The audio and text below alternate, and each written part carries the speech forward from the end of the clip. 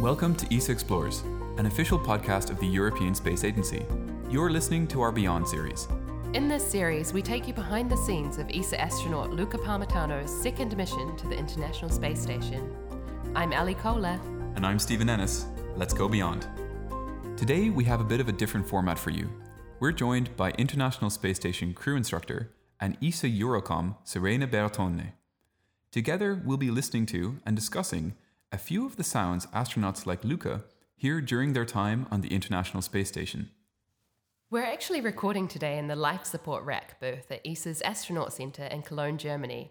This is where astronauts are trained in its operation to perform activities on the space station itself. That's because our regular recording spot has actually been affected by external noise in the form of a lawnmower. Now that's not a sound Luca will be hearing on the space station, but it can be a bit of a noisy place.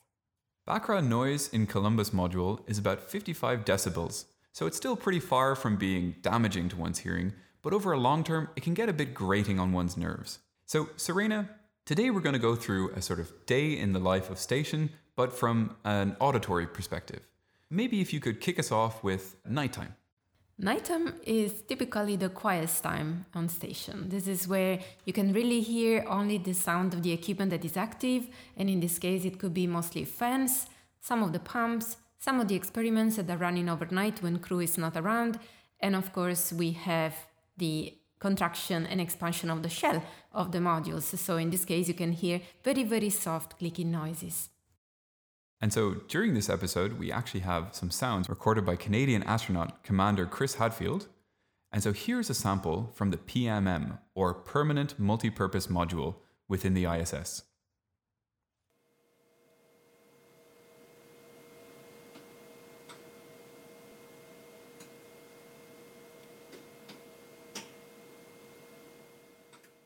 So Serena, what are we hearing here? You hear that very soft clicking sound. This is because when the sun illuminates the station, the shell of the modules expand, and then when the sun goes down and it becomes night, the shell contracts because it's colder. Right, and how many times per day does this sort of thermal cycle happen on the International Space Station? The International Space Station rotates around the Earth about 16 times a day, so we have 16 nights and we have 16 days. So you can imagine every time we go from day to night, we have a change in temperature on the shell and it can click. I'm just imagining this International Space Station kind of growing and shrinking as it goes in and out of sunlight. Breathing. It's alive. It does. It definitely does. It's not expanding by a lot, but enough to create the metals and make it click. So obviously during night, crew sleeps. They work on GMT, Greenwich Mean Time, for their day-night cycle. But during the night, the station is still very much awake, still very much breathing and alive. And there's many experiments as well, scientific experiments in the various laboratories of the International Space Station that'll be running during this time. Yeah, and that's something that we actually touched on in the last episode, Stephen, when we were talking with Chloe. She talked a little bit about some of the experiments that don't actually require astronaut intervention. And I think in some cases it's beneficial for them to be running at night when there's not activity going on. Is that right? And that's correct. We have some experiments that run exclusively at night. We want to prevent the crew from moving around and creating little bumping into equipment. So we want to prevent any kind of modifications in the gravity. So we run the experiments when they're sleeping. Okay, so after the crew have had their nice night's sleep, listening to the station breathe, as it were, they begin to wake up. So I guess it's a lot like it would be here on Earth. You've got your waking up activities and you have your breakfast and all these kinds of things. But once they're ready for the day, they get into something that's called a DPC. Typically, the morning DPC, the morning daily planning conference, is the time in which we have the first communication from the flight control team on ground, and we talk to the crew, we plan the day, we discuss what is going to be done, we discuss if anything happened during the night that the crew needs to be aware of, we discuss potential experiments and what is going to happen during the day. This is also when crew may come back to ground with answers or questions, and this is a little bit of interaction with the crew. At the end of September, Luca will become the third European ISS commander, and he will be in charge of opening and leading the evening and the morning DPC. So now everything is ready for work on the ISS. As we will hear from Luca in this short clip from an event in Sweden, the work environment of the International Space Station has a little bit of noise pretty much all the time. The second question is from Pele Louvgren, who's 3 years old, who asks, what sounds do you hear in space? And that is a really good question. So it depends on where you are. Mostly on board the space station, the sounds that we hear are fans, ventilation going on, moving air around. Because if we didn't have these fans and ventilation, what I'm breathing, I would create a bubble of my own breath, which is carbon dioxide, which is not very good for me. It would just stay here. And so in order to take away the carbon dioxide and replace it with fresh air, we need these fans constantly moving the air. And these fans make a noise. So that is the most constant noise on the space station. And to me, it is like the space station itself is alive and breathing. So it's a good noise to have. Almost like on an airplane, if you've ever been onto one. In Columbus, every day you have 2 fans active at the same time because you want to circulate the air in the module itself and you want to bring in clean air from the node too. So the noise of the 2 fans combined is about 48-50 decibels per day. Then this is comparable, like Luca said, to the noise you typically have from the air conditioning in an airplane. Recently, one of the 2 fans in Columbus, the cabin fan assembly, showed some signs of degradation, and guess what? The sign of degradation was an increased noise level, so we could hear this high-pitched noise that Luca recorded for us on ground. So let's have a listen to that noise now.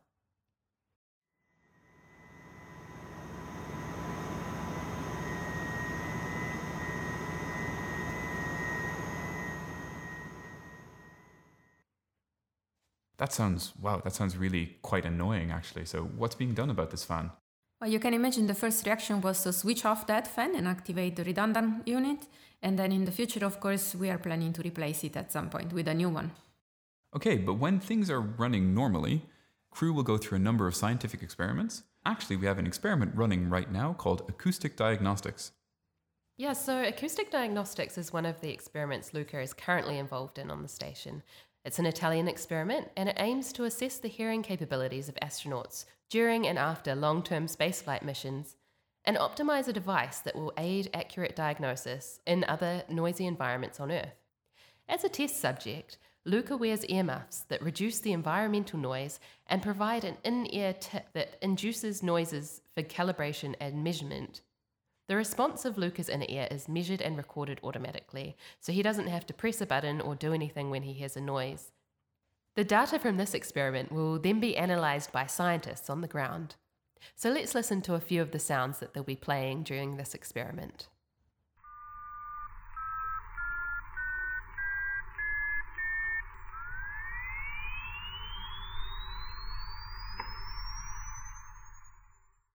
As well as the day-to-day business-as-usual sounds on the space station, there are also a few sounds that astronauts need to be listening out for because they could indicate that they need to take some action. Can you tell us a little bit about these sounds, Serena?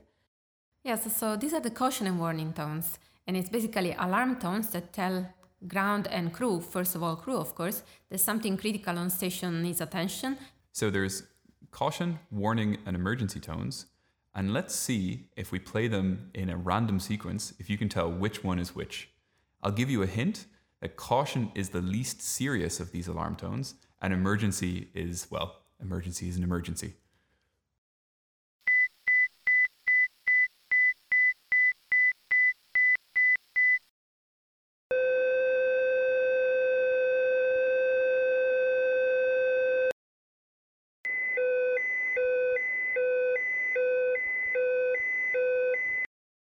Okay, so the first sound that you heard there was actually the emergency tone. The second sound was the caution tone. And the third sound was the warning tone. The most important, of course, is the emergency tone, because as soon as crew hears it, independently of whatever they are doing, they need to react immediately. And this is important because it's safety relevant. It could be a fire on station, it could be a rapid depressurization, or it could be an ammonia leakage. So immediate reaction. Okay, and what about caution and warning? The warning is the second most serious tone they can hear, and this also requires an immediate reaction by at least one crew member. Typically, a second crew member may help, but at least one crew member needs to respond immediately. And tell us a little bit about the third sound then. How would they respond in that case? The caution also requires a response from the crew. However, of the three cases, it's the least critical. In Columbus, for example, one of the caution tones could be when somebody forgets some equipment or some cargo in front of the ventilation grid. In that case, they would hear within a short time a caution tone. And is a caution tone enough to wake up crew? Could you be woken up in the middle of the night by a caution? Absolutely. Caution, warning, emergency tones, they all wake up the crew, and at least one of the crew needs to respond if it's a caution or a warning. All crew needs to wake up and go into the emergency response if it's an emergency case. So I actually have a little bit of trouble with the caution, warning, and emergency sounds, because to me, caution sounds the most critical. So what's the thinking behind the design of the caution, warning, and emergency tones? The idea is that the highest frequency represents the most critical event and the most time critical. So the idea is really we want to put urgency into the crew. So the volume is going to be the highest for the emergency tone. It's going to be a little bit lower for the warning tone, and it's going to be the lowest for the caution tone. Also, the caution tone is a continuous sound. If you go to the warning tone, it's a little bit higher frequency, and the emergency tone is, of course, the highest frequency and together with the highest volume. So I actually cheated a little bit earlier in the edit, and I put them all in at the same level. So now we can listen to them again quickly, but at the levels that they're supposed to be heard in the station. And this time it'll be pretty obvious which one is the emergency.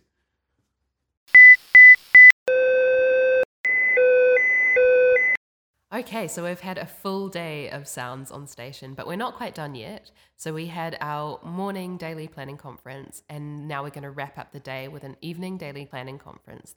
You can think about the evening DPC as the end of the working day for the crew. It's also a good occasion to wish everybody a good night, good dinner, sometimes a good weekend. Student station, good evening. 62 is ready for evening DPC. And good evening to everybody from Houston. We just got a few items from us for today. The first one for all of you, tomorrow's plan is on board. We are expecting a few minor deltas, but nothing major, but that's ready for you. And Huntsville, Munich, and Scuba are standing by with no topics. So unless you have anything for us or for the other centers, I can bid you a good evening. And the crew here concurs that we have no questions or topics for Munich, Tsukuba, or Huntsville. And so with this, we thank you for all your support, and we'll talk to you tomorrow. All right. Good night, guys. Good work today. Woohoo, into the working day. So what now? There'll be more sounds happening. I understand that music is a big thing on station. They've got lots of musical instruments up there, and they like to listen to their own tunes. So tell us a little bit about the sounds of free time. Oh, the sounds of free time, as you know, we have guitars on station, we have saxophones. There are different musical instruments, and they all like to play. They like to play, they like to sing together, they like to just spend time together like you would do with friends at home. And of course, in the middle of that, sometimes they also have dinner, and dinner is a very important occasion. After a whole day working on different activities in different parts of the station, all the crew gathers together to have a common meal. So of course, we wouldn't tease you with the fact that there are guitars and saxophone on the International Space Station without playing you a couple clips. So here's Commander Chris Hadfield with his trusty guitar. Here we go. 1, 2, 3, 4.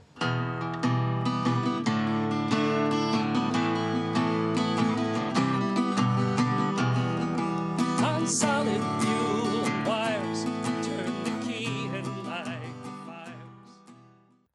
And not to be outdone, here's European astronaut Thomas Pesquet with his saxophone. Do you ever play any instruments aboard the space station? Why, that is a fantastic question.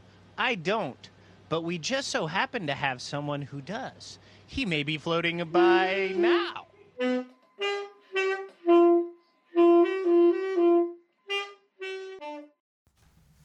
So as well as the traditional musical instruments, we've also seen the first DJ on station recently with DJ Astro Luca beaming into an event in Ibiza. Hello everybody, ciao. I am DJ Astro Luca. Today I'm European astronaut Luca Parmitano from the European Space Agency, and I'd like to welcome you on board the Columbus module, the European lab on board of the International Space Station. I am not a DJ, but I'm trying to put myself out of my comfort zone just to explore a little bit beyond of my capabilities and also communicating through music. So, are you ready for some music? Let's see what I can do.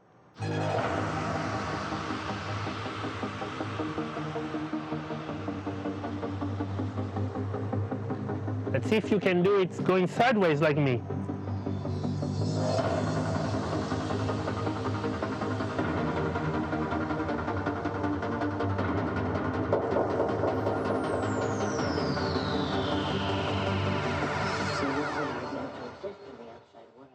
It's all a bit of fun, but Luca shared a really good message about music at the same time, that it is an international language. It really brings people together. It can remind astronauts of home. It has all these emotions and it bonds the team together. And so it can be really, really important for when they're up in space.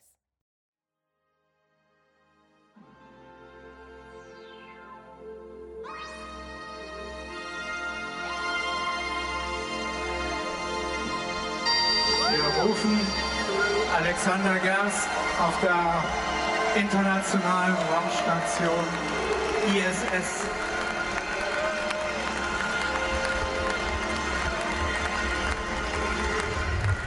Guten Abend, Kraftwerk. Guten Abend, Stuttgart. And of course, it is the International Space Station, so there's multiple languages spoken, and very often, to communicate between cultures, sharing music and films is a way that crew can both relax and also spend quality time together. So when you think about all the sounds you can hear on station, imagine a living place, imagine a breathing place. So you have mechanical sounds, you have human sounds, you have the fans, you have the pumps, you have the humans moving around the station, you have the crew moving around cargo, using tools, banking on the side of the station, using experiments, all the typical sounds that you would have on a normal working place. Well, thank you so much, Serena, for talking us through the sounds of the space station today. It's been so great having you on board. Thank you so much for inviting me. It was a pleasure to be here and to talk to you. Thank you for listening to the ESA Explores Beyond series. Hopefully you enjoyed hearing from Serena and the International Space Station as much as we did. This podcast is brought to you by the European Space Agency. You can learn more about Luca and his Beyond mission at lucaparmitano.esa.int. Tweet your questions or thoughts to @ESASpaceflight using the hashtag ESAExplores. And, of course, hit that subscribe button to stay up to date. Thank you for listening and stay tuned.